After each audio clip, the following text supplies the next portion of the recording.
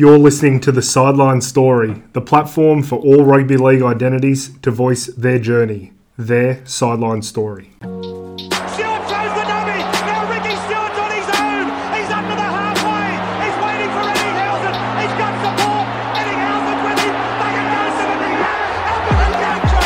He has goal. Down the block, Andrew John. Inside for Albert. Albert will score. Newcastle have won the grand final. The Blues slow to get back into the line. Oh, he just set the ball off there. He scored. They can't take that off him. They won't take that off him. He will play it off. It's a try.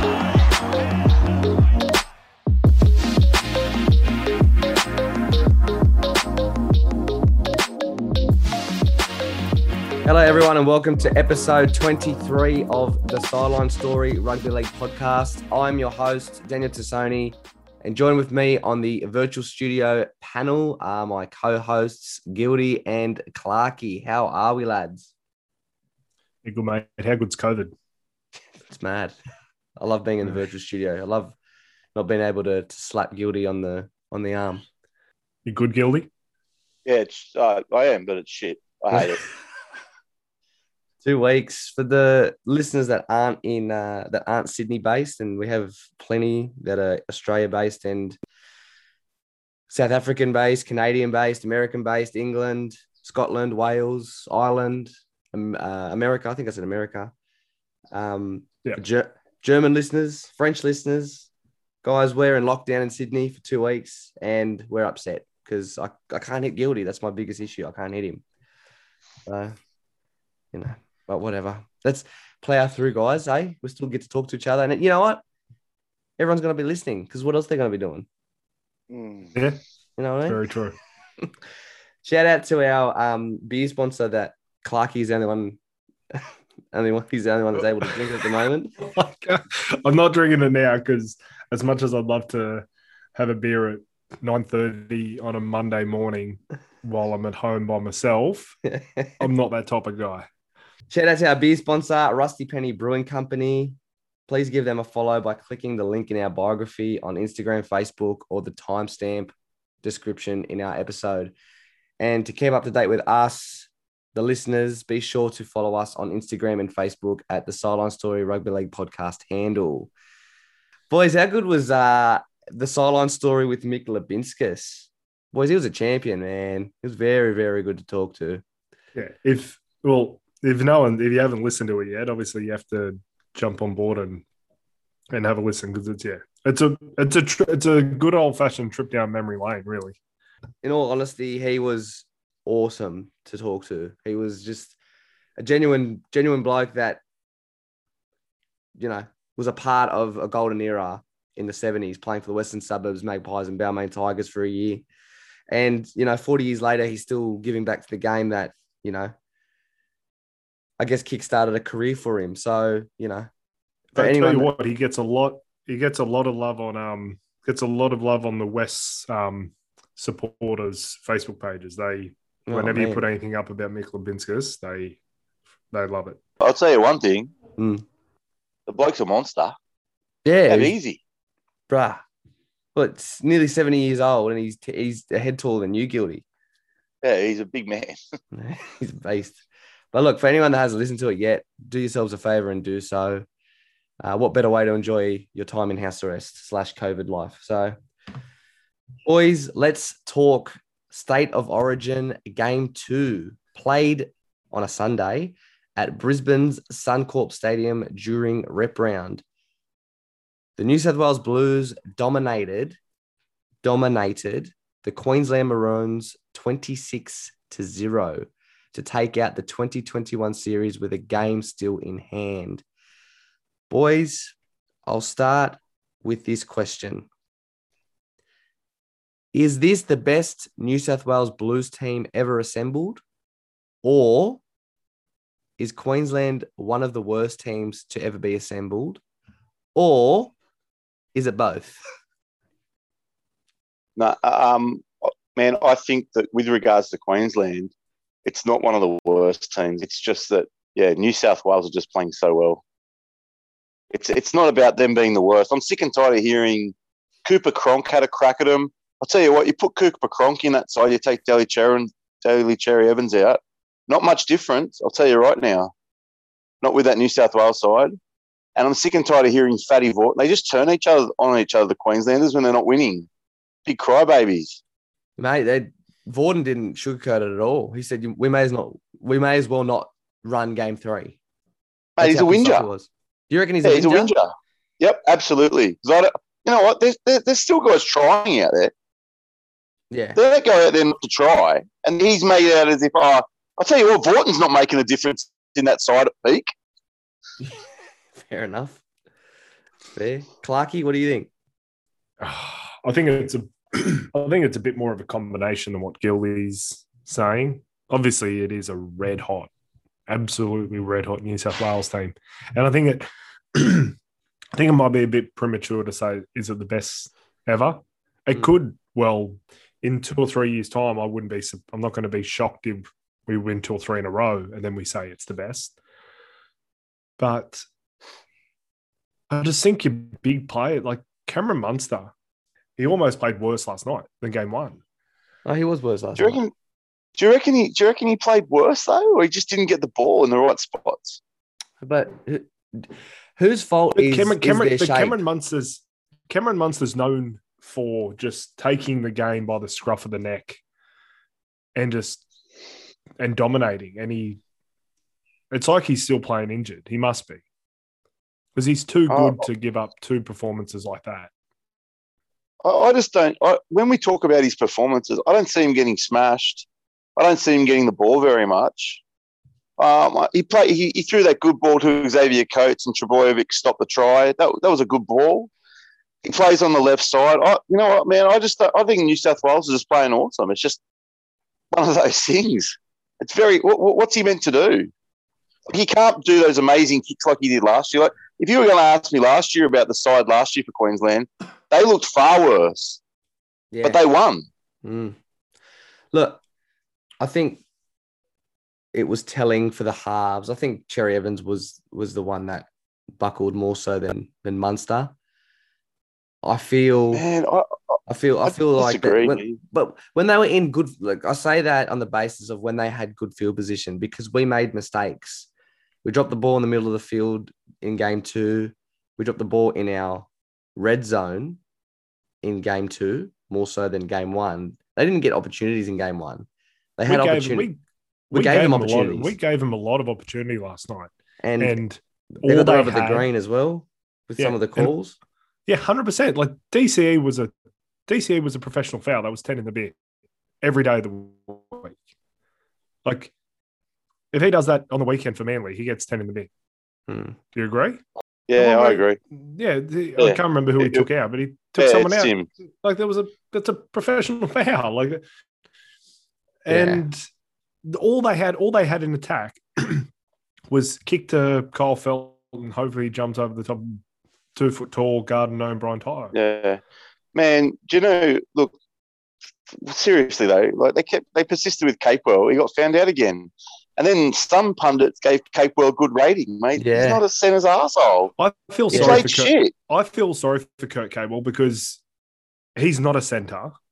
Mm-hmm. Yeah. Like by any stretch of the imagination, he's probably coming from the Penrith system and in the form that he's in. He's probably the best second rower the Queensland have, but they play him in the centres. Man, I think Kafusi is playing well. Like, he plays 80 minutes. I think he's underrated. It's not his... Like, they're not going through Kafusi. You just got... Mate, when you got Latrell Mitchell on one side, Latrell is a beast. Do you know, he's unstoppable. Like, his fends, like, he's standing still and he's just throwing blokes off him. It doesn't matter who it is. It could have been Josh Papali. You saw it with Gagai, like... Gagai had him. He planted. He had him lined up, and Latrell didn't look like he looked effortless, and he bumped him off. Nothing. And there's nothing. Look, seriously, mate. There's some players that are special. Greg Inglis was special. Jared Haynes special. Mate, Latrell Mitchell and Tom Trebojevic are just special. You can't. They don't have a player like that right now. You know what? Tommy Turbo, to the if we're comparing it to game 1, he was more quiet than he was in game 1. and he still Mate, did brilliant things. I think he came looking for the ball over once. I don't know if you noticed, but He stayed on his side. New South Wales scored all the points on that other side, though. Yeah. Yeah. It's crazy. Honestly, like, I'll go back to the question. There is some weight to this side for Queensland being their worst. Really, like, Well, they were playing like New South Wales were when we were in our 8-game rut, our 8-game losing streak. And when they had field position, they looked frantic and panicked. I was saying to you before we started recording, the start of the match, the start of every Origin match is always fired up. And then Queensland got the ball in their red zone, and there was a pass from Christian Welch where he offloaded it to no one. They lost about 15 meters, and they panicked, and they got about 6 meters in a set, kicked the ball out. I went, they're going to get pumped here because they look frantic. They look panicked. They look disjointed, unstructured, and they don't know what they're doing. And they didn't. And I didn't enjoy the game. I didn't enjoy the game because I was happy. As a New South Wales supporter, I'm happy because they're a great side. They're a very good side. But that wasn't a contest. Neither games were contests. Look, it was, what was the end score? You just don't like Origin. I love Origin. 26-0? Was the end score 26-0? Yeah. Man, look, I thought, even though McCulloch's a great tackler, I thought when Ben Hunt came on, he gave him a bit of spark at a dummy half. Yeah. And that just shows me that they really miss Harry Grant and, to some extent, Reid Marnie. Yeah. Would have been both players that would have shown a little bit more. And then, we forget that Ponga's been out the whole time. Ponga just had something different. And now then we've got 26-0. Maybe it becomes 14-0. And then are they the worst Queensland? Do you know what I mean? Like, yeah. Queensland are a bit unlucky with regards to, who they've got to pick from as well. I just find that if we had injuries, if New South Wales had injuries, I feel like the only position they would struggle to fill is probably the hooker role. But then again, Damien Cook's role yesterday and game 1 was distribute the ball to the right people, crisp, and you're doing your job.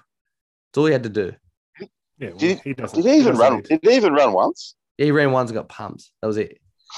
Yeah, that's the thing. That's because my father-in-law was like, he's like, why isn't Cookie running? Like, because he doesn't have to. He doesn't have to. Nah. He what's he going to do? He's going to run, and then he's going to, in that time that he runs, Latrell or Turbo or Teddy doesn't get the ball, and they're going to be more effective. Yeah, true. Is it any coincidence? I don't know why I've just thought of this, and I don't know if anyone else has brought this up.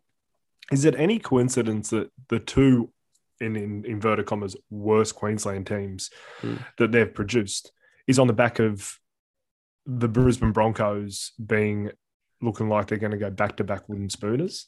Well, fuck. If they didn't pick Xavier Coates, that would have been the first game ever since Broncos inception that they didn't have a Broncos player representing either team. Yeah. It's not a coincidence. Oh, Payne Hart. No, it'll be the first time Queensland. Queensland, sorry. I meant Queensland, yeah. But or mate, Cameron Smith not playing the last 2 years. So. Well, yeah, that's a huge issue in itself. But it has to be the Brisbane effect. That has to be the main thing. Well, Queensland in general is going no good. Like Titans and Cowboys are also poor. Like there's a reason. Like in my opinion, Kurt Capewell should be the other second row with Felice Kafusi in a perfect world, but they have to pick him at centre because there's no one else. Yeah. Mate, what are you talking about, mate? They're Jarvis Bowen. It's true. There is Jarvis Bowen. I'll tell you something. We go, we have to pick him at centre. No, they don't. Because you know what? It didn't work the first time. It didn't work the second time. Try something else. Yeah. You got to try something else. You can't just keep going with the same thing. No, they'll try something else now. 100%. Mate, Tom Opacek's probably going to make his debut. And nothing against Tom Opacek. But yeah. Tom Opacek's going to have to come up against Turbo. Yeah. It's crazy. But look, is there weight to this being the best New South Wales team ever assembled because this is their first year course it together. This is their first year together, like with the halves pairing, and more of a Penrith contingent. And Penrith is flying high. It's not beat around the bush. It's obvious. I feel like this should have been New South Wales' fourth series win in a row, but I should have won last year. They choked last year. It was them choking. I stand by it. They choked. It was Queensland. It was Queensland winning, like snatching the win. Munster was brilliant last year. You know what? Yeah. Unbelievable. And you can't play like that every year. You can't do that every year. Yeah, that's right. Anyway. Mate, there's definitely weight behind it.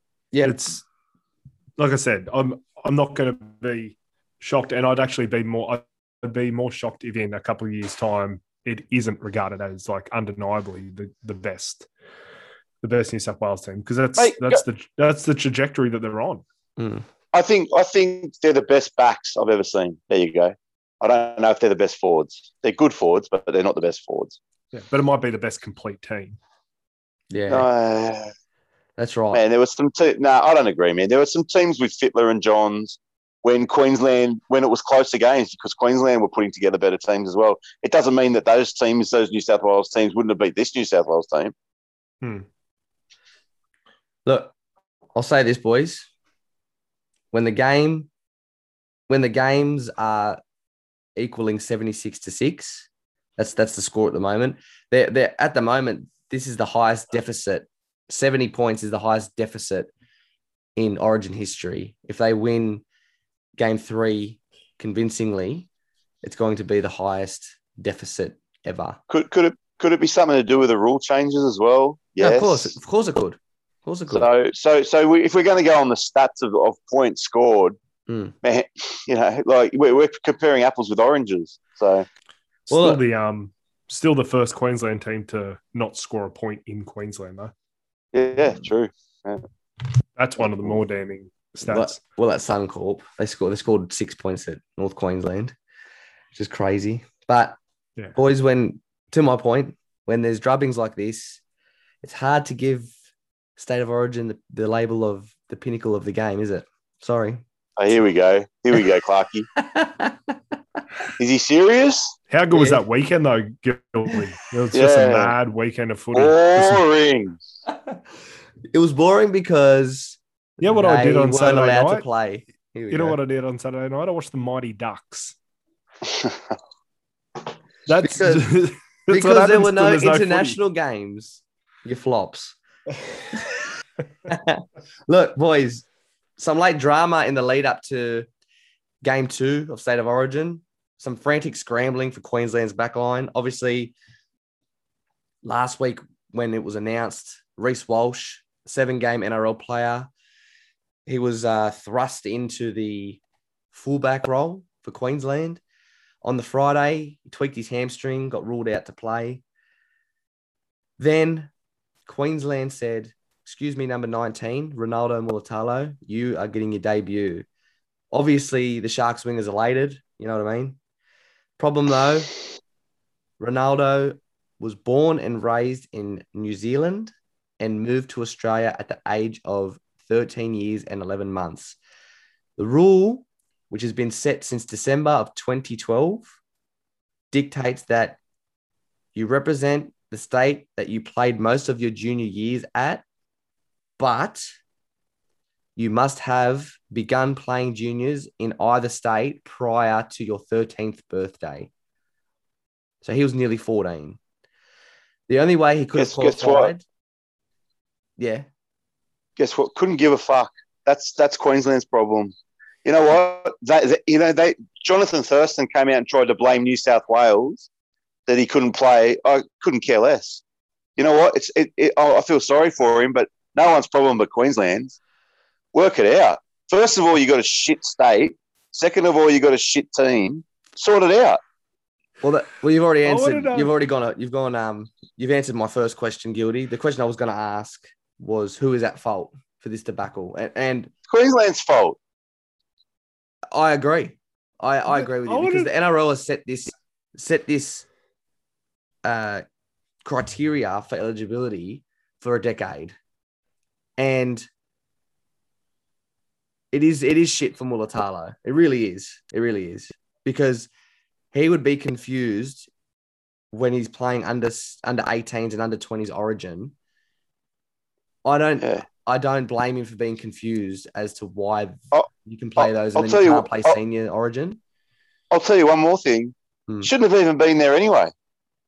That was so awkward, him still just hanging around the team with his Queensland gear on. I want to know so he gets named. So he got named a week ago, yeah? Yeah, as the 19th man. Mate, yeah. I would pay so much money to figure out like the inner workings. Did someone from New South Wales know this like a week ago? So I heard about this. So I watched an interview. What happened was apparently he had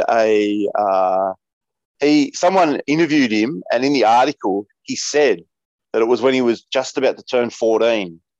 And as soon as the article came out, someone's going, well, hold on, it's the 13 rule. So what's the go? And then they've done it was this week because he's only just made the side. Yeah, but apparently this all didn't come to light until Saturday night. No. They knew. They were trying to work out. They're in damage control. They were trying to work out what the fuck they were going to do. Oh, I heard New South Wales put in a basically said to the NRL, he's not eligible. I thought that was on Saturday night, and then Sunday morning, the NRL's. But it was Sunday morning that the NRL made a ruling that he can't come in. Yeah. But what I'm saying is they knew, and they were going, what do we do? Yeah. Look, just to reiterate, Clarkie, I think you're on board with it. It's Queensland's fault, right? It was on the onus of them to find out if Mulatalo was fit to play. But doesn't that just... Paul Green looks like an absolute moron as a result of this. Xavier Coates, I know obviously a lot of tries were scored down his edge. Mate, he was one of the only players who had a dig last night. Mate, and those tries weren't his fault. But, mate, I reckon if Ronaldo Mulatano played, they'd probably score more tries down that side. Yeah, for sure. Xavier Coates is a better footballer, a better winger than Ronaldo Mulatano. Yep. The fact that he wasn't in the squad from day one is just moronic. Yeah. What about Queensland blaming Xavier Coates for last game? Yeah. Seriously. Yeah. Like, Gildy, I can kind of tell in the tone of your voice that you really don't like how disloyal or unsupportive they are when they lose a game. Do you know what shits me about Queensland is this, right? Well, they bagged the fuck out of us for all those years, right? Oh, look at New South Wales chopping and changing their side. But you know what? They've lost one series and they're carrying on like drips. And you know what? So fuck them. I hope they lose another 10. I really do. You know what? And you know what? You said it's a boring game. I love boring games when New South Wales are winning by 70. Whatever. It's funny when New South Wales lost 8 in a row, I feel like particularly when Sticky came in as coach, the rivalry was reignited. And I think it went on another level of support because every game sold out now. They didn't always sell out decades ago, Origin games, but they sell out like weeks in advance now. And when they were losing, the point I was going to make is when they were losing, Origin was alive. When Queensland starts losing, it's like the end of the world, and that's it. Origin's dead. Yeah, it's ridiculous. Yeah. Back in the early 2000s, 3 immortals. Yeah. In the early 2000s, when we won that third series in a row, like the Queenslanders were saying that Origin was dead. Yeah, and then when we're losing, it's like we enjoy it more. Yeah, it's weird. Masochists. It is weird. You know why? Because you know what? Doesn't like. They say, oh, we bleed red, blah, blah, blah. They are the first ones to throw people under the bus. I remember when we lost all those games in a row, all those fucking series in a row, I'd always go, oh, you know what? We could win next year. Do you know what I mean? 100%. Every time. Oh, God, I hope they pick Jared Hayne at fullback and not Dugan. But anyway, yeah. Seriously. Yeah. And then Queensland lose and they go, oh, we're the worst team ever. The Queensland players are a disgrace. Oh God, those guys are trying. Do you know what I mean? I'd be filthy if I was a Queenslander listening to some of the greats. Like Cooper Cronk, he's the worst. He's a fuckwit. Fair enough. Look, Mate, can't stand him. Look, going back to Ronaldo Mulatalo's debacle, my second question in relation to it is, should the NRL stop ineligible Origin players from representing either state at the junior level? Because that's what he did, and that's what's obviously confused him. Obviously. So if you're not eligible for the men's team, you shouldn't be playing under 16s and 18s and 20s. Nah, you know what? I disagree because you know what? That stops the player from making representative sides and that. I don't have a drama with it as long as they're aware of what the situation is. Which I reckon he would have been aware. And I reckon Yeah, Queensland were aware. I'm positive they were aware, man. They were just trying to see what was going to happen. Yeah.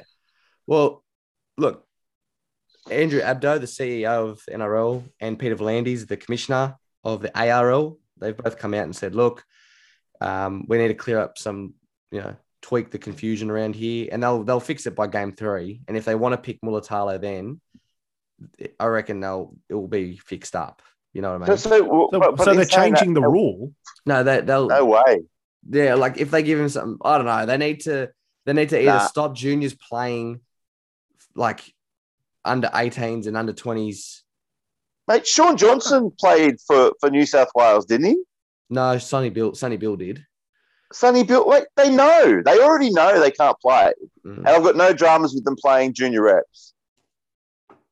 Yeah. And if they're good enough, they'll do what happened with Semi Radradra. If they're good enough, they'll pick him for Australia without having to play Origin. Oh, but he's not good enough. Oh, yes. He's I not agree good with enough. that one, Gilly. So, end of story. I agree. So, Dan, you're saying that they're going to have a look at the rule and Molitano is going to be available for game 3. There was a but thing. The rule says he can't play. There's a thing at the bottom of the eligibility thing, document, which says, you need to put in a form for an exemption, right? And they've knocked it back because they put the form in on the Saturday and the game was on Sunday. And it's like, hey, no. Imagine if this had been New South Wales trying to do this. Imagine if it had been Come on. Fuck you. You can't play. Hey, poor Queensland, eh? Hey, Gildy? And not only that, seriously, Xavier Coates and Dane Gagai are probably the best 2 players in Queensland right now. That is interesting, and I can't really argue with you. Not that I want to argue. What are they even looking at him for? Who cares? He's not going to make a difference. Yeah. Boys, still on Origin.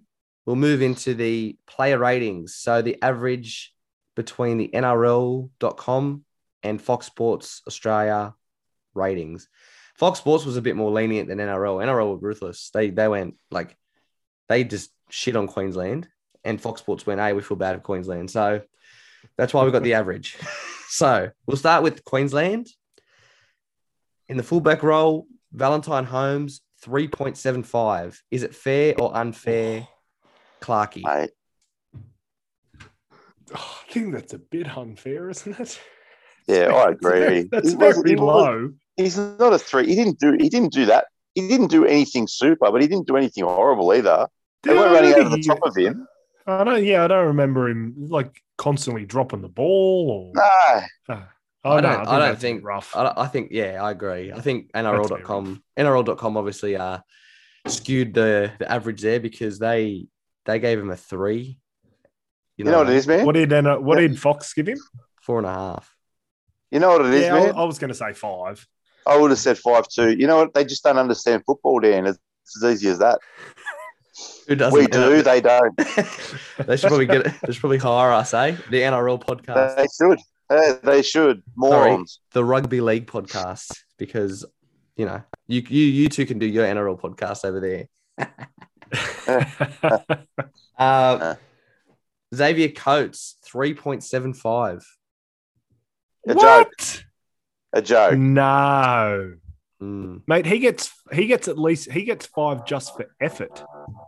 Yeah, Yeah. I give him a 6, man. You know what? He kept taking hit ups. He's the only one who looked like he was going to catch Latrell, and he came from the other side of the field. Yep. Yeah. Mate, he almost scored a try. It was only because Tom Trbojevic is the best player in the world right now that he stopped that try. Mate, fuck. 3.75? Grow up. Seriously, NRL gave him 2.5. That's a joke, man. Why is it his fault? It's not. Like, there was 2. Oh. How many tries were scored on his side? 2? Was it 2 tries? No, they scored 3, right? They scored. Adokar scored 2, and Trbojevic scored how many? 1. But in saying that, man, it's not like they were going through him.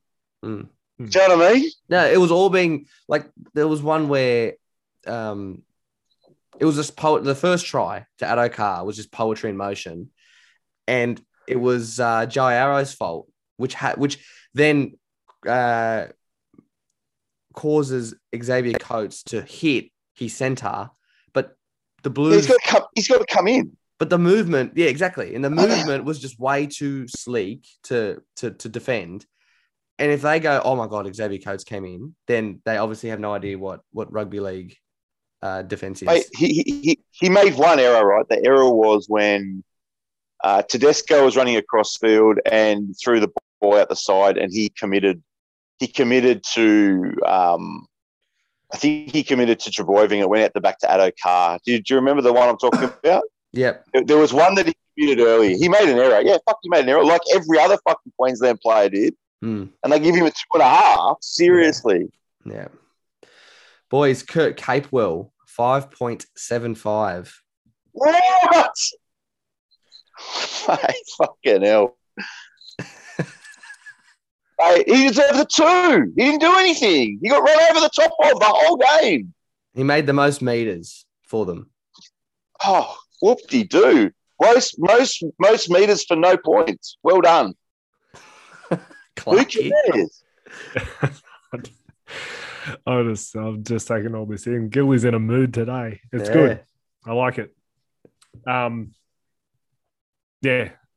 Mate, if he probably, no. You don't think so? Well, it's, no. Mate, he's probably 4. But if you're comparing it to the other scores, then, a 2. Yeah. I don't know why I don't know. Like, when you look at Holmes's and Coates' score, and when I say Gaggai's, you'll probably flip out too. When you look at their scores, it's hard to give Kurt Capewell 2 or 3 more points than them. Fucking hell. But anyway, it's a joke. Dan Gaggai, 4.75. It's not too bad, actually. I think Gaggai, honestly, Gaggai didn't stop trying. It's just he's up against Latrell. I didn't think he did a bad job against Latrell either, let's be fair. Like, Latrell scored an intercept try.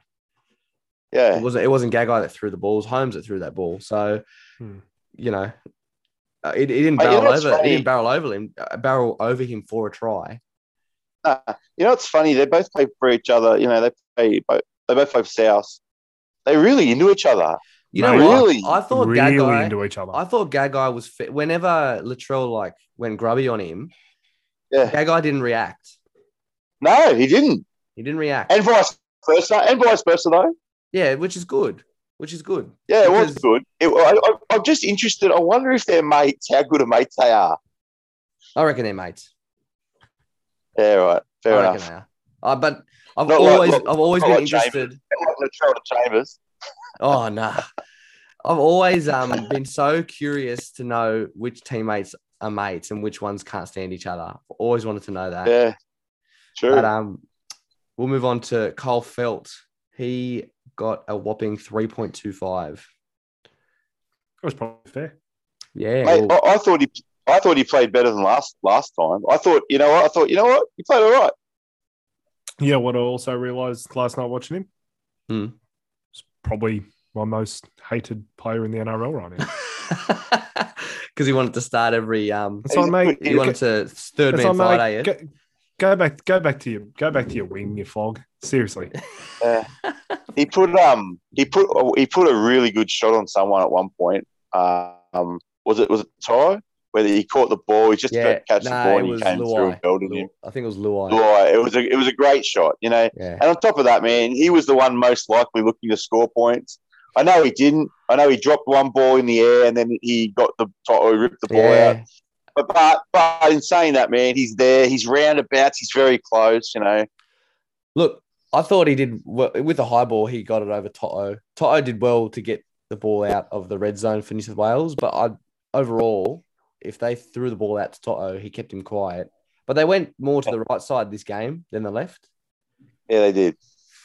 The number 6, Cameron Munster, 4 for Munster. Yeah, probably 4 or 5. Yeah, it's probably fair. Mate, with him, it's well known that he's a left side player. They talk about this a lot, right? He doesn't move over to the right side much. He should, but he doesn't, right? Mate, if he doesn't get the ball on the left side, what's he meant to do? Do you know what I mean? Like, if the hooker and the half aren't feeding him the ball, like, I don't know what their strategy is, Queensland, but that everyone knows that. He's a left side player. Well, their strategy Do you know is what I mean? nothing. Well, mate, I think we've at the moment we've given Paul Green a bit of a. I'll say we've given him a rap because we haven't talked him down. Like, I think he's got a few questions to answer on Paul Green. I don't think he's going to be the coach next year. He's only signed a 1-year contract. Oh no, he's done. Because you say he's a would you say left-sided player and he's not getting the ball. It's like, well, they've obviously got some sort of game plan, and the game plan's set by the coach. Mm-hmm. Yeah. Look, I don't know if you guys noticed, right? Munster doesn't seem to get smashed. Have you noticed that?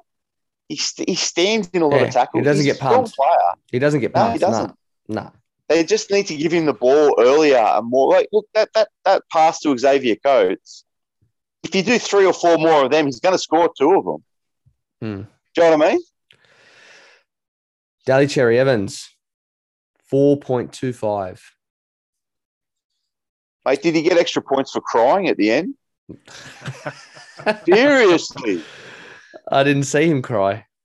Oh, I saw him cry twice. Oh, yeah, 100%. And I'll tell you the other thing. Mate, when you're the captain, you're meant to be standing in the middle of the circle giving the speech, not Ben Hunt, the bench player. Yeah. What a joke. That was odd. That was very odd. Yeah. Yeah, right. I think 4.25 is flattering him, to be fair. Yeah. Mate, I reckon he got a 3. Yeah. He did not dominate as the Australian halfback. No fucking way. Anyway. Christian Welch, 5.75. Yeah, fair. I think he ran hard. Man, I thought he is so. I still think he's underrated. Mate, if you had to pick the best props right now, though, he's not on that performance. Mate, he wasn't one of them. No, that's fine, but at least like having him and Josh Papali'i at the front at least gave him some sort of gumption at the start of the game. But you know what? This is another thing we forget. Mate. They didn't really have another big bopper coming on. They did, Fodawaker, but they didn't have a Lindsay Collins. We forget that Lindsay Collins wasn't playing this year. Yeah. Do you know what I mean? So, man, there's some players Queensland are going to get back in the next couple of years. It's going to be more competitive. Oh, on Josh Papali'i, he got 5.75 as well. Are we happy with that, or do you think it's overreach? No, I thought he was their best forward. We didn't miss a tackle. He made 35 tackles, didn't miss one, 55 minutes. I thought he did well.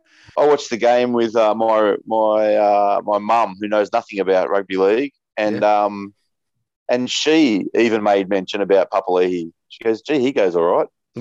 And she wasn't talking. You know what? She wasn't talking about his looks. That's for certain. He does stand out, though. He does stand out with that hairdo. Well, it's getting longer and longer, isn't it? Boys, Andrew McCulloch, also 5.75. Nah. That's flattering. What for?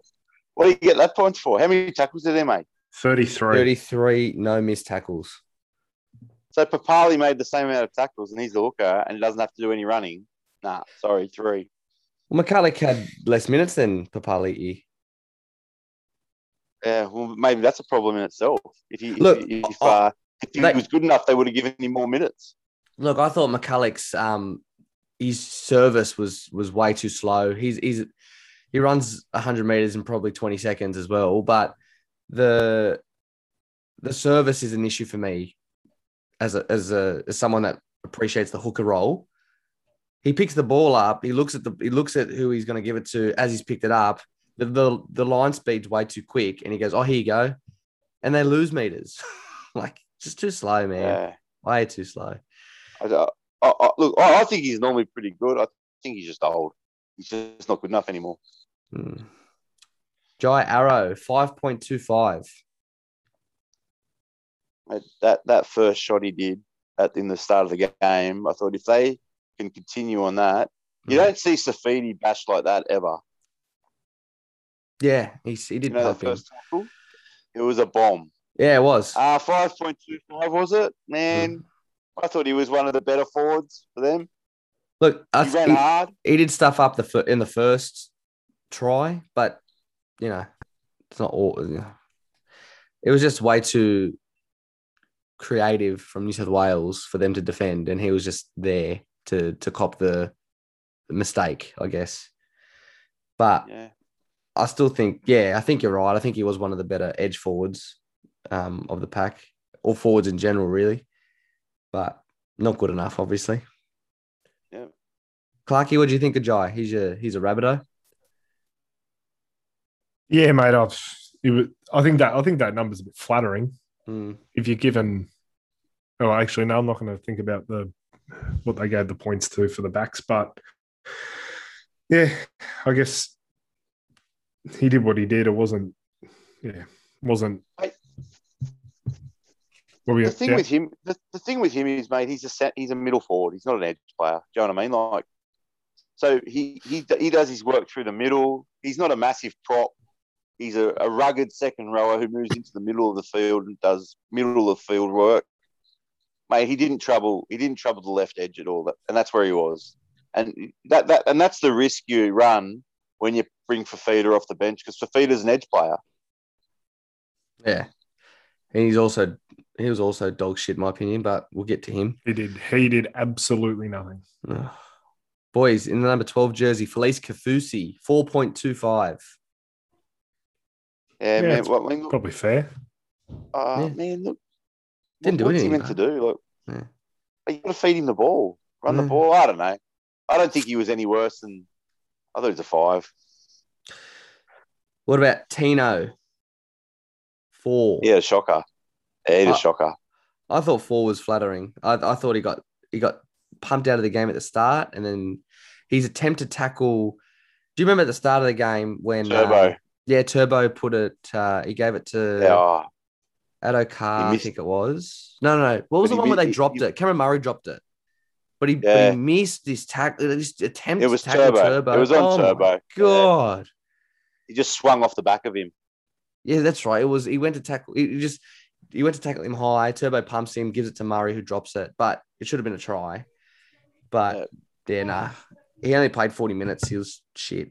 But anyway. Right, nine hit ups in 40 minutes. Yeah, great. Look. Yeah, that's shit. Maybe he should have put a stink on. Boys, Ben Hunt, 5.25. Mate, he was their best half, I thought. I thought he deserved a 6.5. I think 6.5 is very generous, but I reckon he's the only one that when he came on. 100%. Yeah, no, he looked a little more dangerous. But he was. I don't think you say he's the best half. He's probably the best player. Yeah, well, one of them. Like, who else was better than him? I think he only made one. He only threw one shonky pass that didn't mean anything because they didn't stuff up from the pass. That's probably the only issue I had with him. I thought he was good. I like Ben Hunt as a 14. I think he's a really good 14. Yeah, so do I. So, he probably should have been there last game. Anyway. Mo Fodawaker, 4.5. Yeah, it's probably fair. I didn't even notice him. How long was he on for? He ran hard. 36 minutes. Yeah, look, maybe start him. I don't know. Yeah, I don't know. He's a big body. He just didn't have the impact. I didn't think he had the impact like game one. No way. Yeah. Anyway. Dave Fafita, 4.5. Flattering at best. Flattering, 100%. Yeah. You know what they need to do with him? They need to feed him the ball early and often and just say, David, just keep running the ball. Just keep running. Because he makes inroads. He's a hard runner. Yeah, he's just He just doesn't get the ball. They need to give him the fucking ball. Run the ball. He's just a big floppy body. That's what he is. He was on for 53 minutes and made 11 hit-ups. Yeah, it's pretty poor. How many tackles did he make, though? 17. No. It doesn't seem like much. But, I mean, they're not running at him either. Yeah, whatever. Non-factor. Who was it out of you two? It could have been both of you, actually, that said his efforts in attack are not mirrored in defense? We were talking about this a couple of weeks ago. It was actually Dance Lamb. Oh, there you go. He's right. Yeah. He's right. Because he doesn't do anything. Well, he doesn't do anything in his own half. He doesn't do the hard hit ups. Yeah.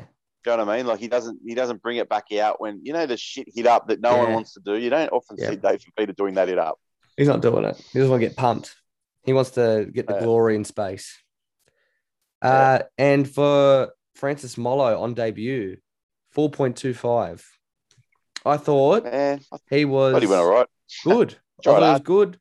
He just went unnoticed. He didn't fuck up, so he didn't shouldn't fuck have been up there poorly. Yeah, he played more minutes. He played more minutes for Queensland than he did for North Queensland the week before.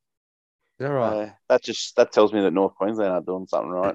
Yeah. Anyway, all right, boys. We'll move on to the victorious 2021 State of Origin winners, the New South Wales Blues. Now, just before you go on, Dan, I just want to say something, mate. If Welch had, if what's the fullback's name that got injured? The young bloke? Reece Walsh. If Reece Walsh had played, honestly, he would have got destroyed. It's a blessing in disguise. Yeah. I think they would have ragdolled him. The public or the pundits in the media that were like, you're like, particularly Phil Gould, he was like, you're gonna stuff him up. You got this is bad for his development.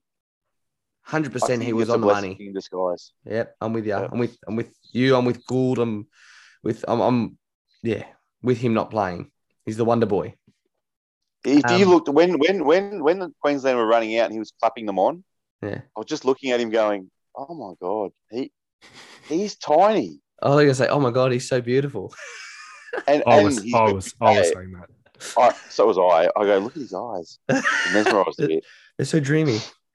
Boys, we're going to the play ratings for the Blues team. James Tedesco, man of the match performance, 9.25. Yeah. I don't know, man. 8.5 I would have given him and still given him man of the match. I don't think he did anything super. Oh, come on. Look, man. Was he as good as Trebojevic last Origin? No. So was he 9.25? No. 8.5? Yes. Whatever. You know why they gave Turbo less is because he let in the one try that Queensland scored.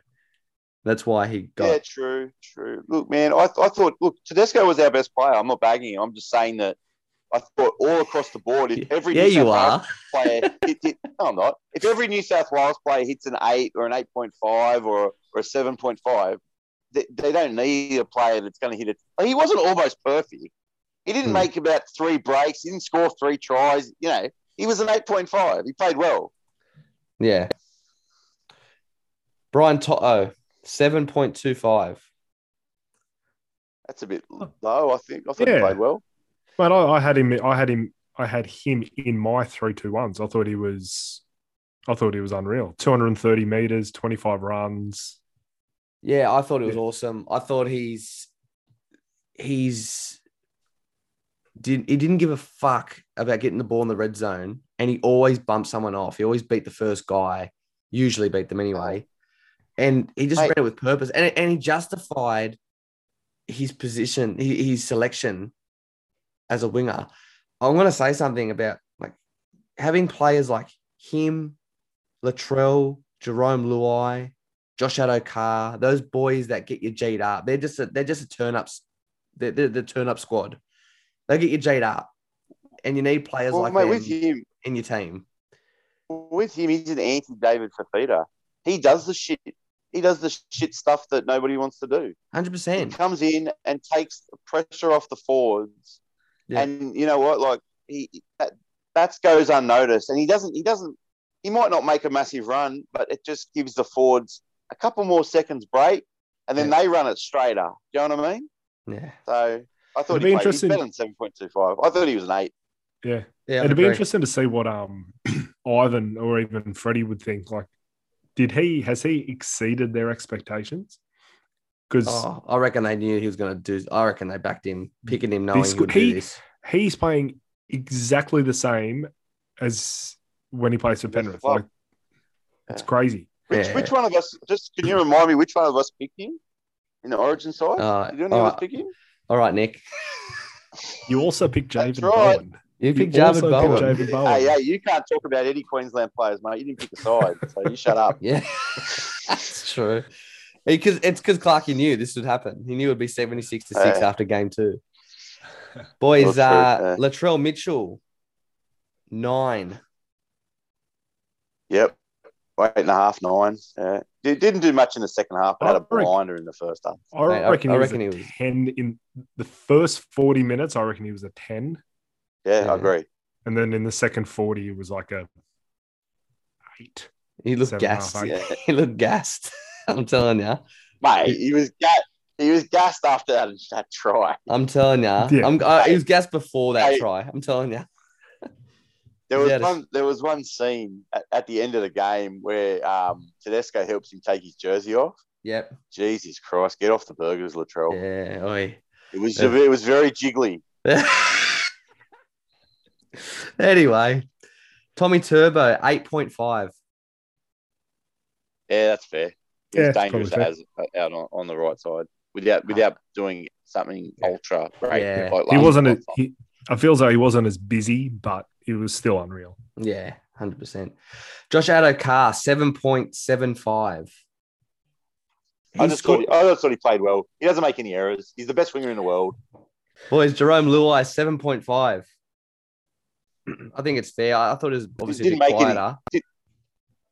Yeah, but mate, he did did exactly what you said last week. I think he distributed the ball correctly. He did it at the right times. He didn't do it. It was a bit more frantic in the first half. I felt like he didn't look like he wanted the ball in the first half. He's such a fucking shit stirrer. Oh, mate, he would be the worst.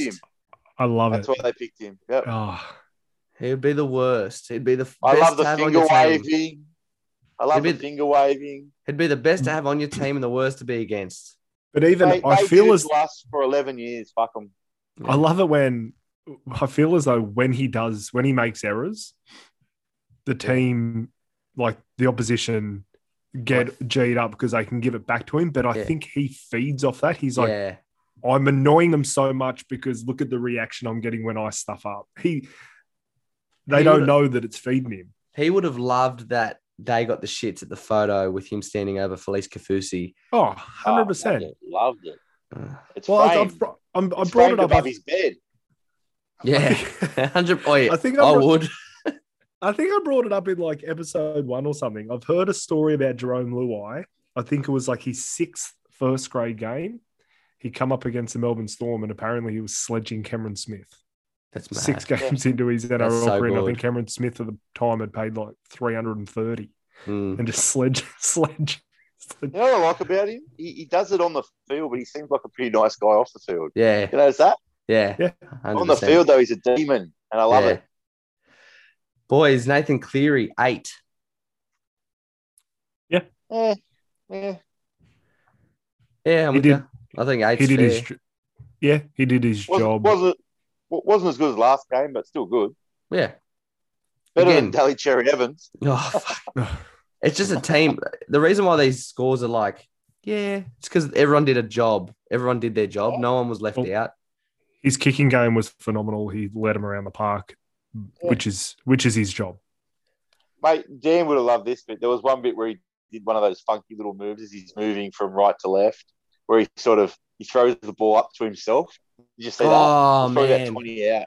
Man. You know what I'm talking about. That. Yeah. And he set up a try with it. In my head, I went, "Oh, Dan's frothing right now." No, it's mad. He You could see him doing it for the. You could see him doing it for the Tagaroos. Yeah, he could. He was shaping the kick and he passes it and he draws 3 players doing it. It's awesome. Yeah, he does. Yeah, he looked good. Our boy Daniel Saifidi, 7.75. I thought it was awesome. Yeah, mate, that's about right. But I thought he played good. Yeah, took the ball right into the teeth of the. Yeah, mate, that's the hardest runs he does. He does the first ones. Yeah, he was 100%. So he's great. He was the only starting forward to run over 100 meters. Is that right? Yeah, wow. His prop counterpart, Junior Paulo, 6.75. That's rough, I reckon. Yeah, that's a bit rough. He got the 7. second. Oh no, he didn't. He got the 3rd lowest score. Well, what do they want him to do? Like he's got a role. His role is to stop Josh Papali, and he stopped him. That's it. You know what I mean? Like, it just feeds into how, majority of football. majority of rugby league supporters look at the tries. They're looking at the tries. They're not looking at how you set up the platform to get the tries. And he's a big factor in the go forward. I think. And did he miss any tackles? Clarkey? He made no errors and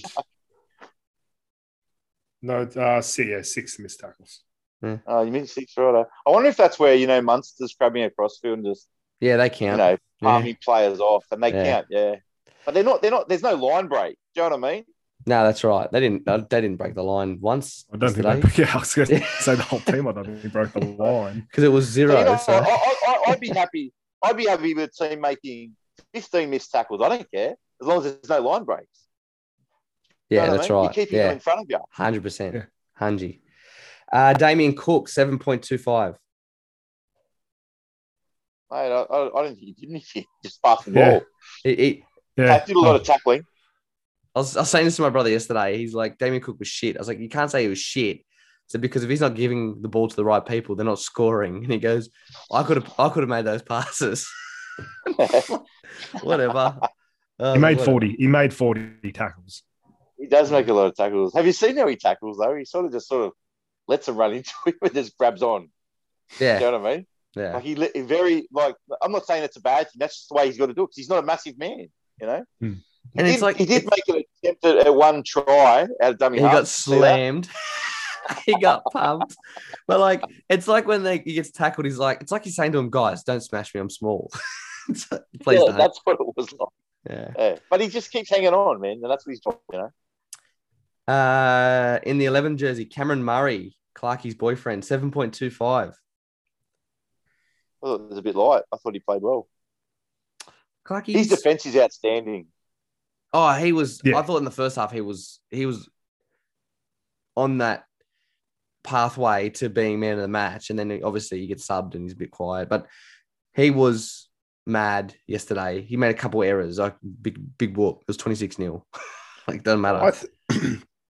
I think with Isaiah playing the way he's playing, if he can continue to play this good for a couple of years, and Victor Radley, whether he ends up making this team or not, because he's an absolute lunatic. I think Cameron Murray he's going to be on that edge for a number of years. That'll be his thing. He'll be a middle forward for South, and then they'll move into an edge because he just locks that edge. Like no one gets through him. Mm. Well, that's the thing, Clarky. That's the tough edge to defend on as well. Mm. So not only is he standing out as a defender, but he's standing out on the shit edge. Do you know what I mean? That's the edge where you go towards attack, which just shows you he's even better than people think.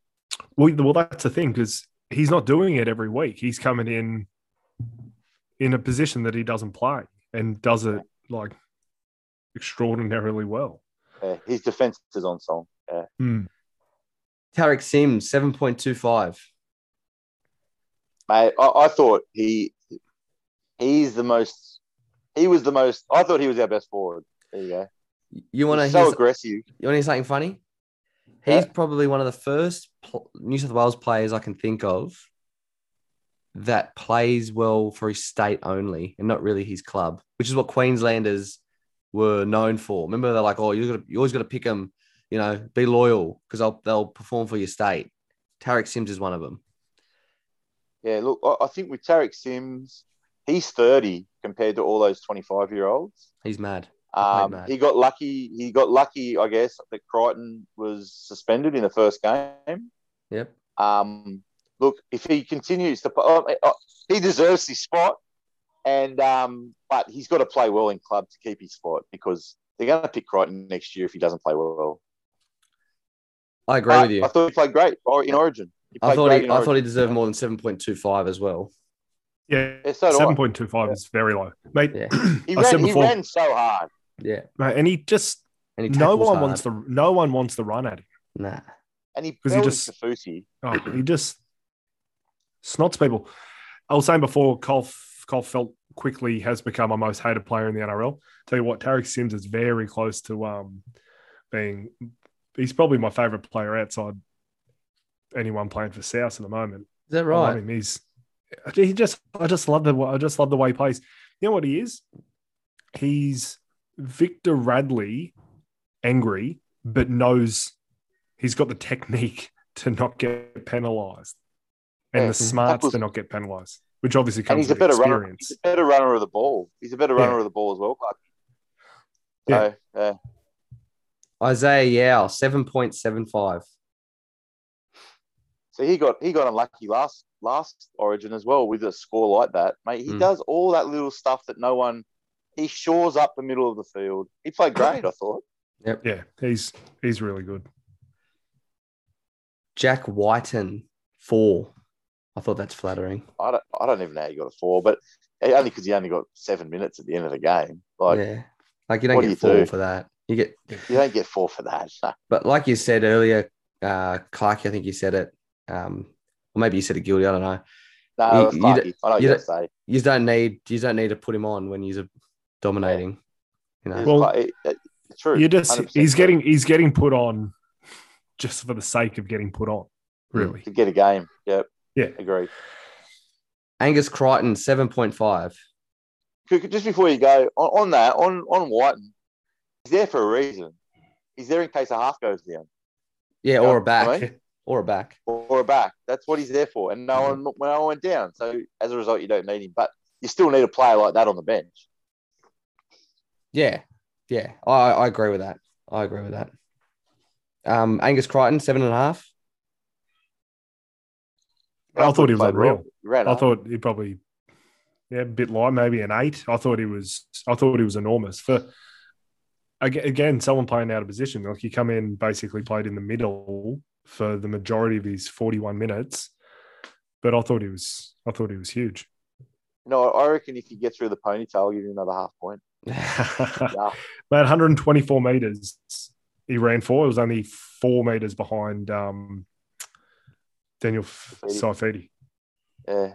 He ran well. He's a good player, man. Like I said, he should be the other second rower. It's just he's unlucky that, circumstances didn't allow it this year. Anyway. He's played too well off the bench now, though. Yeah. Like he'll be on the bench in game 3 just because he's what a luxury. Definitely going to be there. Yeah. What a luxury for him. Payne Haas, 7.75. I didn't think he was as good as last game, but I still thought he was good. He did his job. He was the big bopper coming off the bench. Agreed. The final player, Liam Martin, 5.25. Yeah, ran hard. Didn't get much of a chance. Yeah. Mad. Guilty. Here's a question for you. If Jake Trebojevic comes back to fitness, what do you do? That's a great question. I'll tell you what I do. I bring him straight back in the starting side and I drop Liam Martin and keep Crichton. Yeah. Yeah, it's probably fair. Yeah. Gerbo knows what he's been there, done that. He's got the experience. But it's good for Liam Martin to get these games under his belt because he will be there in the future, I'd assume, consistently. And it's going to be interesting next year at Penrith because obviously Kate Wells just signed with Brisbane. Yep. Which Kurt Capewell's denied. Well, we know he's going. Yeah. He's going. Ben Eichen goes on about him all the time. Anyway, so I think he's going, right? So that it just shows you that Liam Martin will be a starter next year at Penrith. Yeah. And that's when we'll really see. To me, I think it's premature. Putting him in the team is premature. But I want to see next year. It's like Leota. Leota hasn't played as well being a starter. We'll see what happens. Yeah. Guilty. Our sideline story M's Origin Edition 3-2-1s, please. Who have we got? Tedesco 3, Latrell 2, and Tarek Sims 1. Yeah. Our overall table. Latrell Mitchell is leading the sideline story 4. Origin Edition with 4. Turbo and Teddy are equal on 3, and Tarek Sims and Jerome Luai equal on 1. So it will be interesting to see who takes it out after game 3, which is in 3 weeks. Now, boys, on game 3, that game kicks off on July 14, which is 5 days after the current lockdown period in New South Wales. It is putting the third game at Homebush in serious doubt. The default position for the NRL is to play at Homebush, even if it's a half capacity stadium. That will have 40. That will mean 40,000 tickets are sold. But the likelihood of it being moving is high, and I believe the front runner is Newcastle. If I was Andrew Abdo, Yeah. I'd be moving it now and just going here. Let's move it to Newcastle. They're a rugby league mad city, and Townsville had their joy in game 1. It's a dead rubber. Move it to Newcastle. Yeah, Guilty? or I'd say give it to the Gold Coast and shit on them in their state 3 times. Yeah. Fuck them. You know what, Guilty? I wouldn't mind, as a New South Wales supporter, I would not mind if they did that, because they're winning 3-0, and to do it on enemy territory would just be, a big fuck you, rub the salt in the wound. But to have all 3 games outside of a state that is playing in the series has never happened before, and it's not fair. I think they won't make that decision, Clarkey, about Newcastle straight away, because they would rather 40,000 tickets sold than 30. But at the end of the day, it all is dependent on money, because Flanders is open book. He says, we need money during COVID. Biggest bid wins. Oh, fair enough. What's 10,000? Okay. 10,000 tickets, a lot. What about Canberra? Are the NRL battling so much that they need? I guess it's 500 grand. Yeah. I'll just. Let's just stop that argument. No, fickle, Peter, fickle. So, what about Canberra? Why not? Yeah, Canberra? Canberra's also in bidding contention too, for sure. I'd be happy with Canberra. Yeah, so would I. I'd prefer Newcastle. Yeah, why not? Why not? All right, boys. My opinion, I don't care where it is as long as they win 3-0, just because I kind of am with Vlandis and they need money. So get the most money, champ. In other rep round results, the England versus Combined All-Stars match at the Halliwell Jones Stadium in Warrington, which saw them lose 26-24 to the newly named and Tim Sheens-led Combined All-Stars team. The under-19s Women's Origin, New South Wales won 16-12 over Queensland. In the Women's Opens Origin, Queensland won 8-6 over New South Wales in some controversial fashion. It was a joke. No, the penalty for them to win it was bullshit. Let's be fair. Yep. Really? Yeah. That was a penalty. Absolutely. No, it wasn't. No, it wasn't. She's lifted a leg. No, she didn't. No, she didn't. She fucking. It was a dead set milking. Yeah. Yeah, she milked it, but she was able to milk it because she lifted a leg. Nah, I don't know. Nah. I don't know. I didn't like it. I thought there was no 6 again in that format, and that's the first time the women's game's gone to 70 minutes. So that's an extension from the 60-minute games they've been playing. But I thought the referee was whistle happy. She just wanted to dominate the game and be in the spotlight. which made it. I thought it was a slugfest, man. It was shit. The game sucked. There's like people that are saying it was good are joking. They're kidding themselves. Yeah. But anyway, Great hit by Kizzy Apps. Yeah. There was some good That was moments in the it. highlight for me. But I think I don't know if it was fatigue or if it was the fact it was also raining, or if it was the ref controlling the game. But I didn't like it. I thought it was a shit game. Over in England, the England women's defeated the Wales women's side 60-0. It was a close game. And the Lebanon-Malta game in Belmore was cancelled due to the Sydney lockdown. So how upsetting. But boys, over to the English Super League round 11 wrap-up. And unlike previous seasons, this round went ahead during rep round. So a major reason for this was the fact that with COVID ramping up in the UK, teams are aware that they need to complete their fixtures in order to qualify for the playoffs. So I'll explain it. A team needs to play 70% of their fixtures to qualify for finals. So that's 18 games from 25 at least. Their position on the ladder is determined by win points percentage. So that means wins divided by games played. Does that make sense?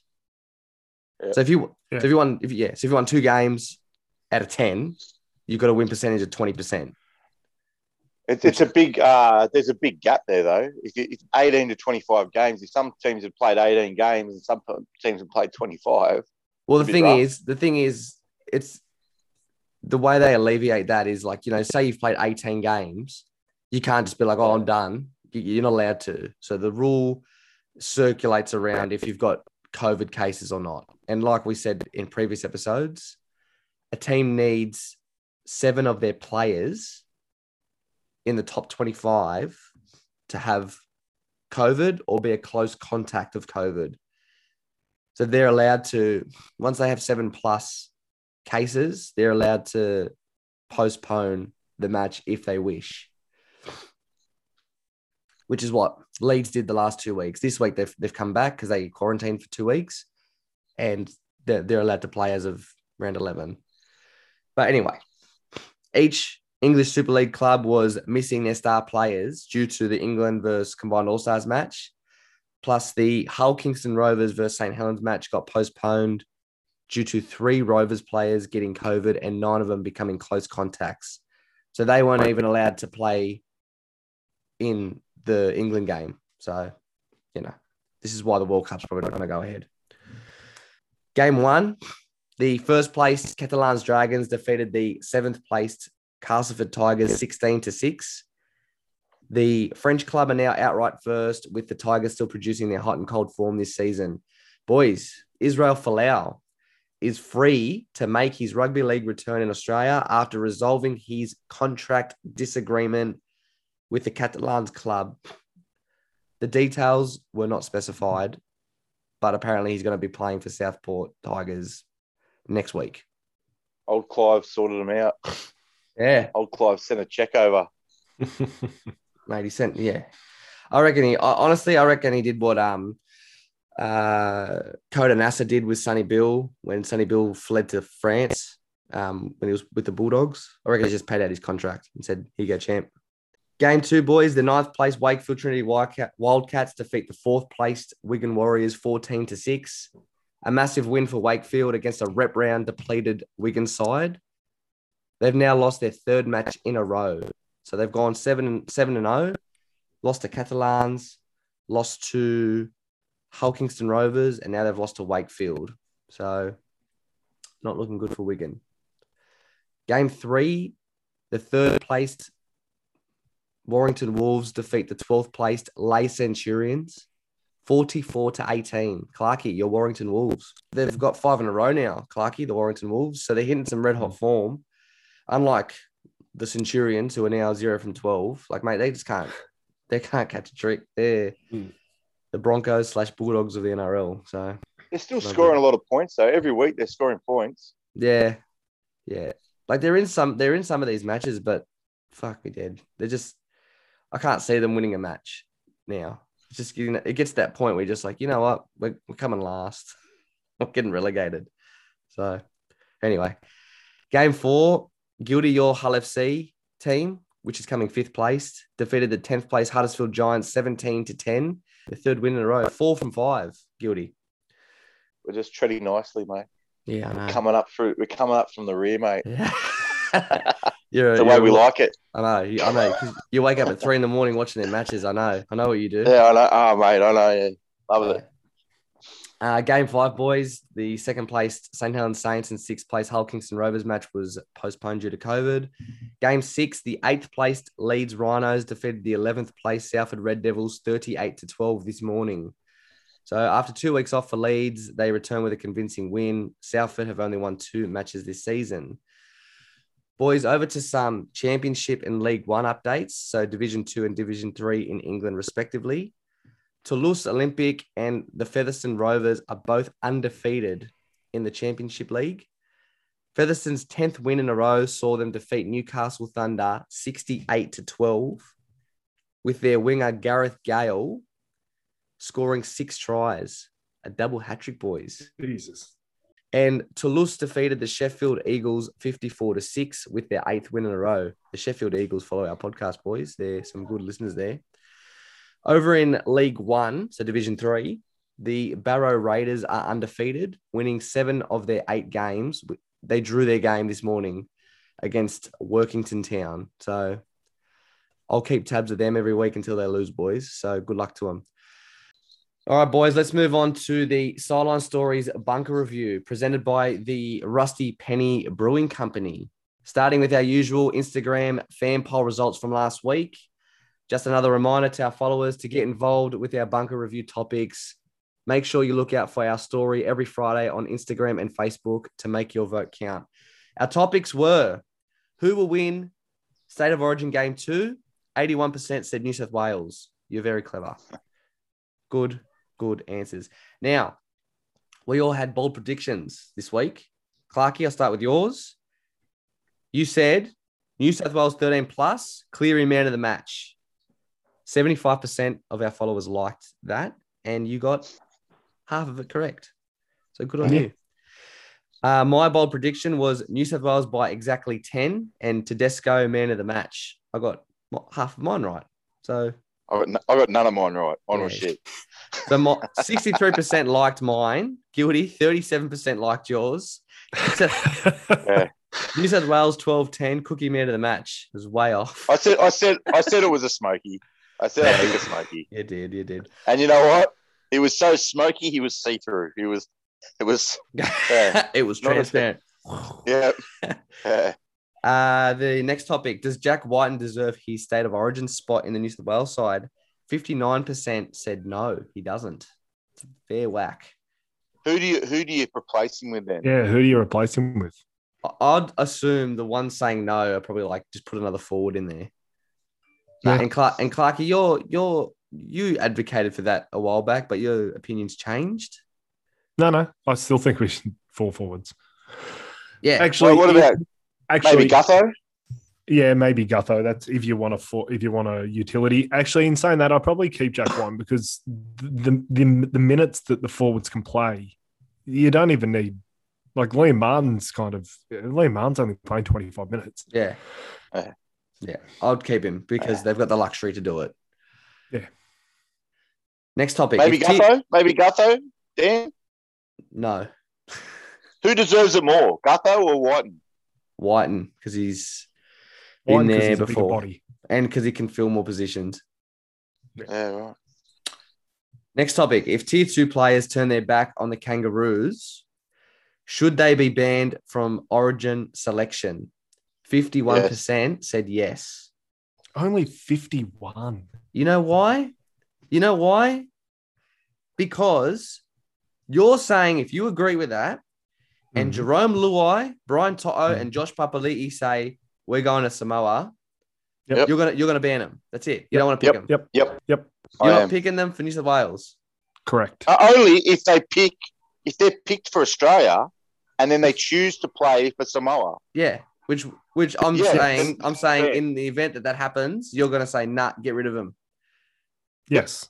Use it. Seriously. No.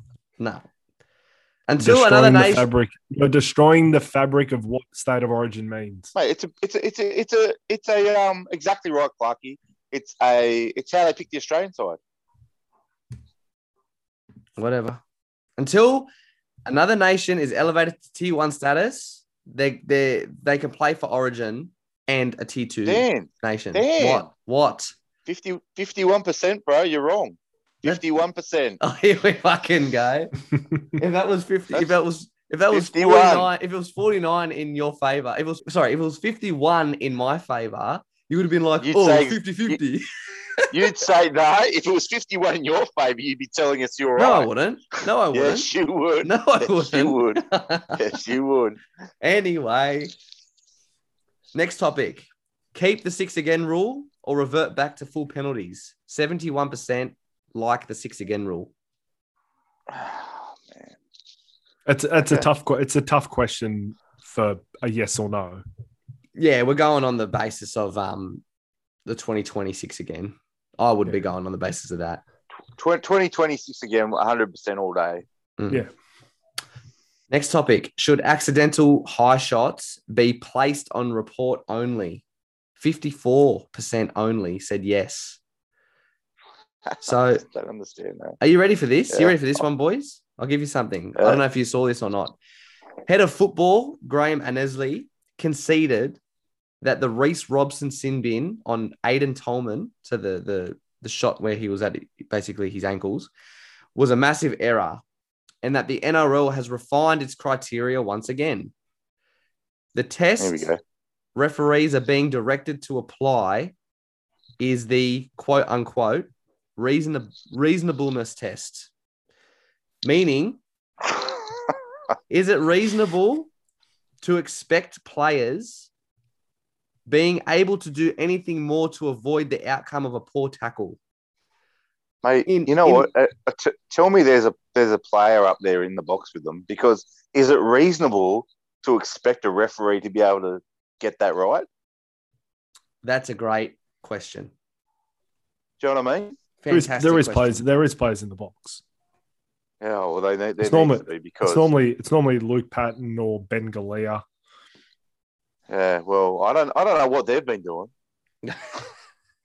Because if they're the players, they've been corrupted. They've been corrupted by all the nonsense.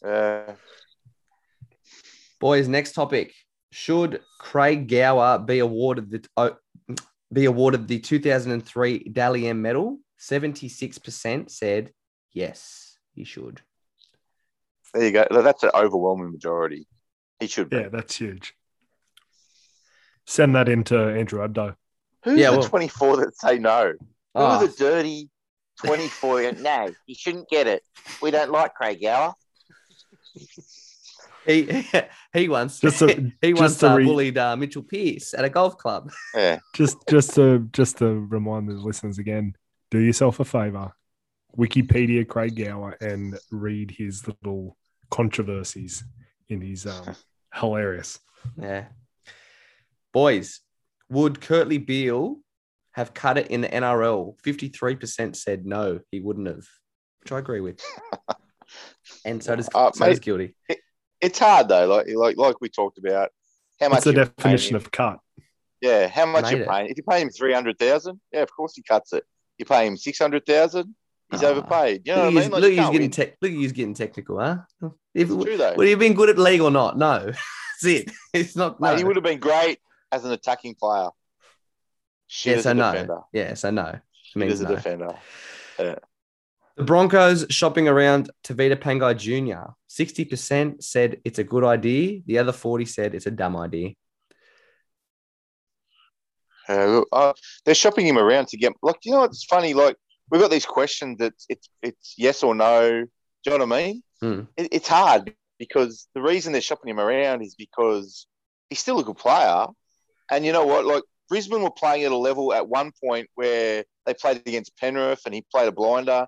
And if they continue to play at that level, he's in the Origin conversation all of a sudden. The reason they're shopping him is because he's being paid too much for them to keep him. You know what I mean? They're trying to open funds to get other players that fit their mold. Yeah. This next topic is the second highest voting that's weighed one way. So are the Canberra Raiders the biggest disappointment of 2021? 93% said yes, they are. Jesus. Very, very high. So that is the second highest for voting one way. The highest was back in Bunker Review 11 episodes ago, saying, are the Bulldogs, Broncos, Cowboys, and Manly just making up the numbers? 96% said yes.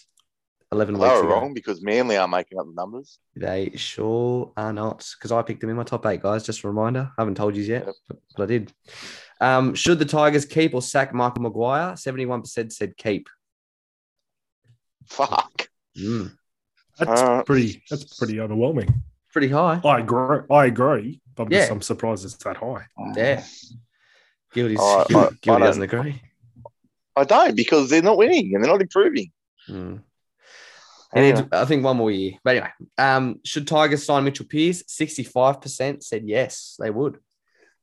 I think that's fair enough. I'll tell you what, give Michael Maguire Mitchell Pearce, give him another year, and I might change my mind. Yeah, that's fair enough. And, actually, my stats were wrong, guys.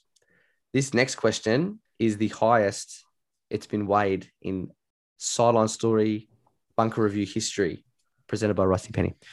I know it. Can I do it? Do it. Is Gildy the best panelist? Yes, 100%. You're such a nerd, eh? No. The last topic, should Clarkey marry Cameron Murray? 100% said yes. He should.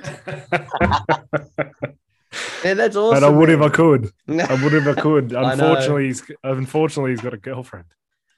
It's the only thing stopping me. And unfortunately, you have a wife and kids. I thought you might say, unfortunately, I'm married. But no, you say, unfortunately, he's got a girlfriend. Yeah. Because if he doesn't, I've got a chance. No, Clarkey's like, I'm a polygamist. I'm going to have both. Yeah. All for me. Anyway, boys, moving on to this week's Bunker Review. Our topics for today. Will the Australian Kangaroos drop Daly Cherry Evans for Nathan Cleary? Yes. I don't know whether will they, should they, 100% yes. I think they will as well. Mate, like, they were talking about it on Channel 9 last night, and they were like, I'm an ahhing. Whether DC deserve. No. At what point do you bring him in? You got to bring him in. He's the best. He's been shafted after this Origin performance. He has game 3 to kind of prove any worth as a rep, as the current Australian halfback. It is a privilege to be selected for your country. You don't just get it because you're there. You need to maintain your form, and his form is fucking whacked out. Nathan Cleary's is red hot. You're picking Cleary. Well, mate, who's the best halfback? Nathan Cleary. Then he gets he's it. Yeah. Mal Meninga talks about this whole, like, the pride in the jersey, and it's earned, it's not given, and all this kind of stuff.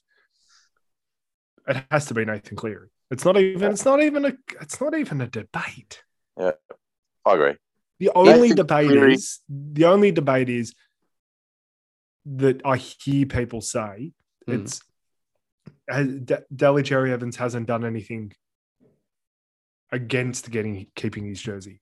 That's not an argument. Someone's better than you. Someone's better than you. They get the spot. Yeah, and it's not better over 3 weeks. It's better over 2 years. Yeah, and it's happened. Yeah. Now that we've all agreed with that, does this mean? So what we're saying is Nathan Cleary's in, Daly Cherry Evans is out of the 17. James Tedesco is the fullback. Will he become the Kangaroos captain as he is the current State of Origin captain for New South Wales? Yes. Yeah, I think it's just a natural progression and that's the answer. Yeah. You can't name anyone else. You can't be the captain of Australia and not be captain of your state. So you can't. Unfortunately, Cameron Murray can't be named captain. But so it'll be Teddy. Yeah. Yeah, and I mean, and he can drink as many beers as he wants in conferences, as far as I'm concerned. Oh, New South Wales are winning. If anyone got the shits at that, they're kidding themselves. Seriously, Yep, I kidding agree. themselves. I reckon he should have owned it more. Mate, He should Peter, have sculled it. mate, Hey, He Peter should have said, Parr, can someone get me a second one? mate, Peter But Parr, what I'm the guy saying that is he used to had run it the like- Cowboys, he bloody sculled a beer in the locker room and threw it on his head. Yeah, It's like- awesome. But what I'm saying with Teddy, he should have owned it. Like he had the can underneath the table so no one could see it. And then he'd take a sip. Like have it on the table. And Yeah, it's do a it- sponsor. It's do a a- sponsor. Do a reverse Cristiano Ronaldo and put it up. Gil Gil, doesn't did you know just what say? we're talking Did you about. say that? I know Cristiano Ronaldo plays soccer. Okay, so he's probably Just the plays. most notorious sports star, like most known sports star in the world. And what he did was during his conference during the Euro Cup for Portugal, there was 2 bottles of Coke in front of him. He grunted at them, picked them up, and put them underneath. Picks up a bottle of water, and he tells everyone drink water. And then Coke lost billions of dollars in shares Oh, wow. because of that. Well, he's right. It's about health, isn't it? Yeah. But they're a sponsor of the Euro, a major sponsor of the Oh. Euro. You just leave it there. Don't bloody. Oh, yeah. You do what you want when you're the best. Yeah, it's true. And he's And the best. New South Wales captain, currently the best, isn't he? So there you go. There you Do what you go. want. Boys, next topic. I've made an independent opinion / assumption that I wanted to float past both of you and the listeners. So I'm of the strong opinion that the 6 again rule is a masterstroke. However, I'm also of the opinion that the introduction of offsides, as we've spoken about, into the 6 again, rather than a full penalty for that offence, has created an imbalance in fatigue management, which, compounded with the sin bin crackdown, has led to more blowout scores than ever before. Teams at the midpoint of the season have been grouped off confidently by anyone that watches it. When I say that, I mean the top 2 will make the grand final. That's Panthers and Storm. Eels, Rabbitohs, Roosters, and Manly will be competitive in finals, but they're not going to make the grand final. Whoever comes 7th or 8th is going to get pumped, and that could be anyone between 7th to 14th. 15th and 16th are the Broncos or Dogs, and they're fighting it out for the wooden spoon. That's this year. My question is the NRL 2021 season a write-off in the sense that it has been used as the beta test season for the introduction of new rules and the reinforcement of other rules? I don't think you can say, is it a write-off? Because that's unfair for the teams that are killing it. Everyone's under the same rules, right? Mm-hmm. So, yeah, they have brought in the new rule, and it is I know what you're saying, it's a test year, but everyone's under the same test. So I don't think it's a write-off. I just think that, those teams are going to, I think it's unfair to say it's a write-off. Okay. It's a write-off for the Dogs. Like, It's a write-off for the Brisbane Broncos, but it's not a write-off for if you're a Penrith fan and you win the comp. You can't, it was a write-off year. You can't say that. That's fair enough.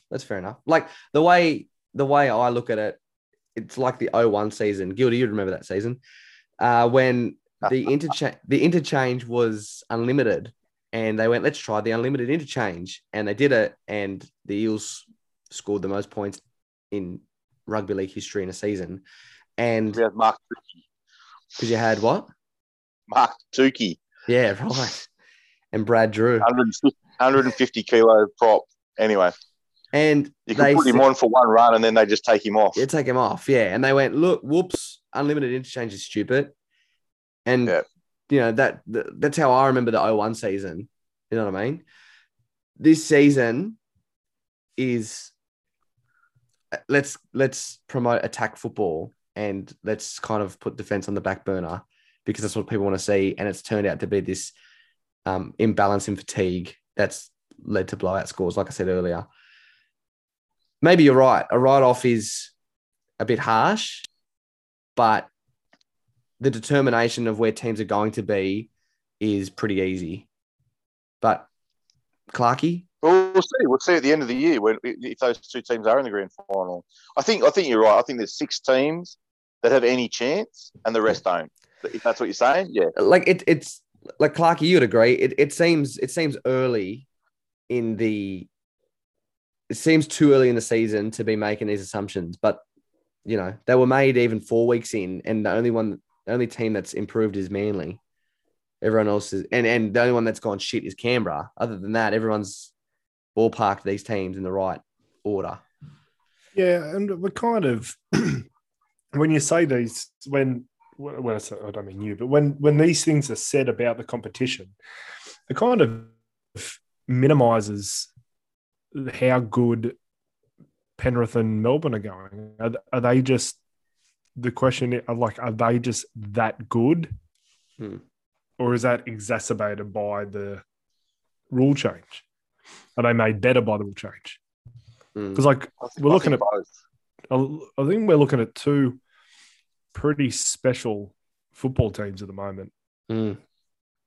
Yeah, look.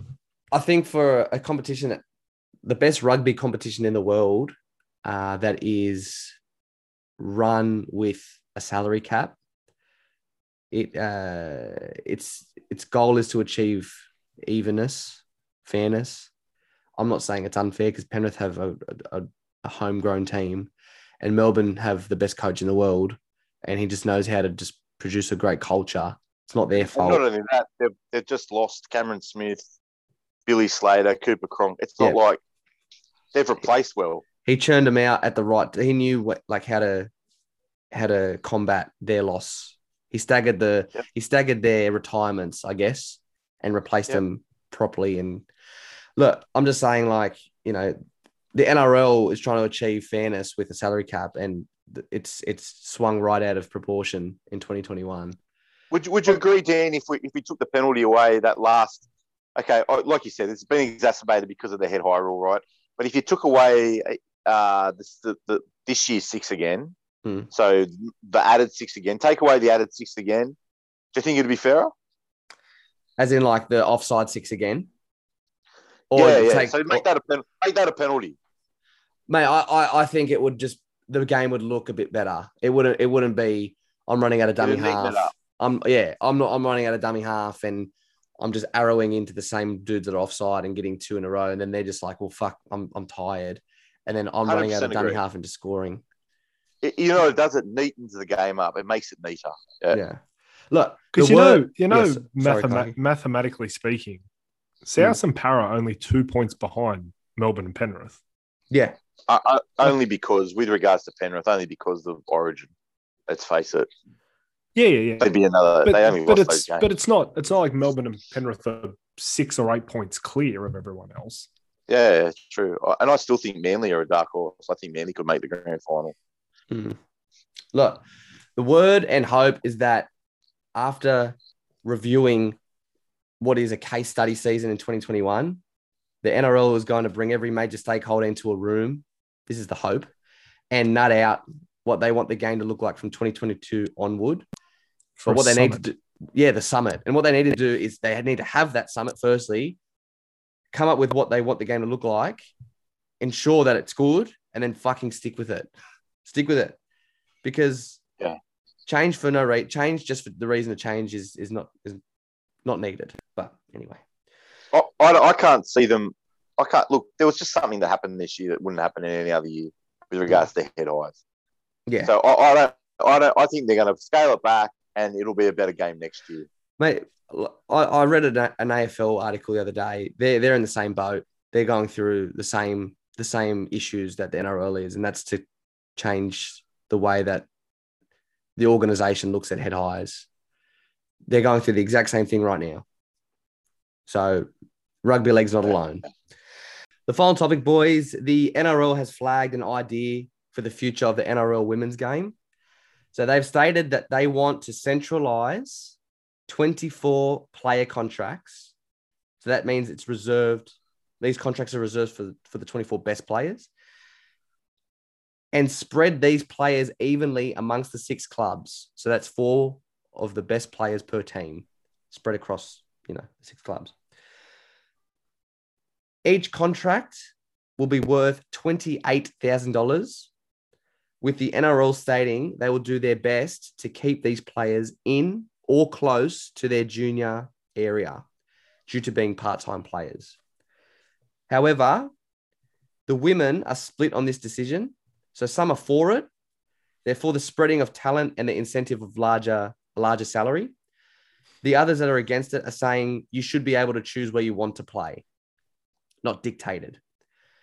Peter V'landys has pleaded with the women to think of the bigger picture for the good of the game, stating that stacking one team with the best players will be detrimental to the growth of the NRL women's competition. If the proposal is rejected, contracts will be less than what has been flagged, so less than 28 grand. The question I have, if you were making the decision, are you for or against this centralized contract idea? For. Clarky? Yeah. If it means I get 28 grand for playing for a team that I don't want to play for, or 10 grand or 15 grand for playing for the club that I want to play for, you're taking the 28 grand. Is it about like, I think though, this is the thing, right? First of all, are they currently getting paid? Yeah, so the top 40 players, this is what it was. The top 40 players in both Australia and New Zealand were ranked and they got contracts, but they're nowhere near the 28,000 mark. And you know what? You got to remember as well, you got to remember that this is 28 grand for 5 weeks of regular season and potentially 2 weeks of finals plus training. So that's 7 weeks plus training. I don't know how long training goes for. I'd assume at least a month. So let's say it's 3 months.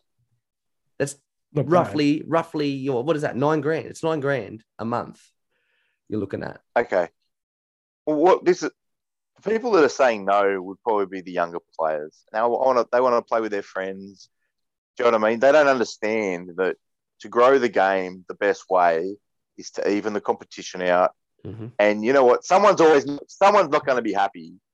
I'd just like to know which players are the ones saying no, and which team is it that's going to be stacked? Is it Brisbane? So as it stands, Brisbane have won the 3 competitions. They've won the only 3 that have happened in a row, and Newcastle's coming in, and no one wants to go to Newcastle. I just don't understand why they wouldn't want to go to Newcastle. I mean, look, you've got to uproot your. I don't know. It must be. It'll be hard. It's easy for me to say because I'm not being uprooted and taken to another town. But look, I mean, you know, if you're a young player coming through, and this is the start of a competition where the money's going to go up, if the competition's successful, maybe like the NRL angle at the younger players going to those Newcastle teams because they're going to be the ones that best start. But then there's the argument. You put a young person in a new town and they don't, you know, they want to go home, homesick, blah, blah, blah. It's a hard one. Look. Maybe give the people for Newcastle a little more of an incentive to go. Maybe. But look. They've got to uproot from somewhere else, you know? Maybe they need to give incentives to ones that are moving. Maybe you give them more than 28 grand. Yeah, I agree with that. But I think it's very inward and very selfish. I'm telling you now, this might sound harsh, and you are right. It sounds easy for me to say, but if I'm to grow a game and we want it to get to the level of professionalism because it's semi-pro now, the NRL women's game, if you want it to get to professionalism, you're trailblazing for the game. Yeah, you're the trailblazers. Do it for the future. You want prestige to go in the game. This decision needs to be done. 100%. Yeah, I agree 100%. I'm just saying that it's just hard to choose which players are going where. Like, you know what? They could have a draft with those players. Why not have a draft? It probably is. It probably could be borderlining that idea. You know what I mean? So, anyway, Clarky, what are your thoughts? Yeah, no, it would be difficult to. But Newcastle's the only one outside of the major cities, isn't it? There's Brisbane, Newcastle, and the rest are in Sydney. Yeah. Surely they'd be able to find 4. Oh, and Gold Coast Titans, but they're in a pretty decent city. Yeah. So there's 8 players that get to stay in Queensland. I'd just be curious to know how many Queensland players are in the best. Did you say 40? No, it's 24 now. 24. 24. Yeah. Okay. And what's the next tier? Like, just say, for instance, you're not in that 24. Just say you're number 28. How much are you getting paid? Do you know what I mean? Like, it's interesting. Yeah, for sure. Well, look, And I think that the other thing is this. The other thing is this, right? So you've got the top 24 players getting 28 grand. We know that top 24 players is liquid. In 1 year, you might have a player go from 40 to 6. Do you know what I mean? Yeah, correct. Look, we're all for it. We're all for them moving forward and turning the game pro. So, in an ideal world, that will then improve what the State of Origin game was this week, which I disliked thoroughly because it wasn't good quality. So hopefully the quality grows with it too. Here's a question, Dan. Why is he even asking? Who owns the NRL middle game? Well, they need to put it past the stakeholders. So you know what? That should be an edict. They should just say, "This is what we're doing." If you don't like it, no, but I don't think you enforce. That's was it Terry Hill back in the with the draft in the 90s when he sued the ARL for the draft and he won. I think it's case law that you can't force someone to move. Yeah, that's right. We're not forcing. I understand what you're saying, but we're not forcing you to move. But then you're not part of the 24 players that get 28 grand. Yeah, I think that's a restriction. I think that's a restriction of trade. Yeah, I don't know if it is, man. Because you pick 24 players. Why do you have to give? Why do you have to? Why does it have to be? Just say, for instance, all those players, 10 players want to stay at Brisbane. All right. Well, if you want to play these rules, if you want to play these games, no dramas. 4 players, only 4 players get 28 grand at Brisbane. But then you still work it out. But then you're still stacking a team. The team's still stacked. Yeah, but it's a little bit about money now, man. Yeah. Because then they're going, okay, how come I'm not getting the 28 grand? How come she's getting the 28 grand? That's true. Okay. So what you'd say is maybe say this. Each team gets 4 players of 28 grand. And that'll force someone to go, fuck it, I'm going. I'm going to go. Yeah. And I might be the 30th best player, but no one else is going. I'm going to take that 28 grand. Yeah. I like it, Nick. Just put you on the commission. Sense. Put you on the commission. I like it. Well, boys, we'll leave it at that. Thanks for coming on again. Clarky, Guilty, it's always a pleasure. Never a chore. Also, a big thank you to our sponsor, Rusty Penny Brewing Company, and to everyone tuning into episode 23 of The Sideline Story. That's a wrap from us here at the virtual studio. Bye-bye.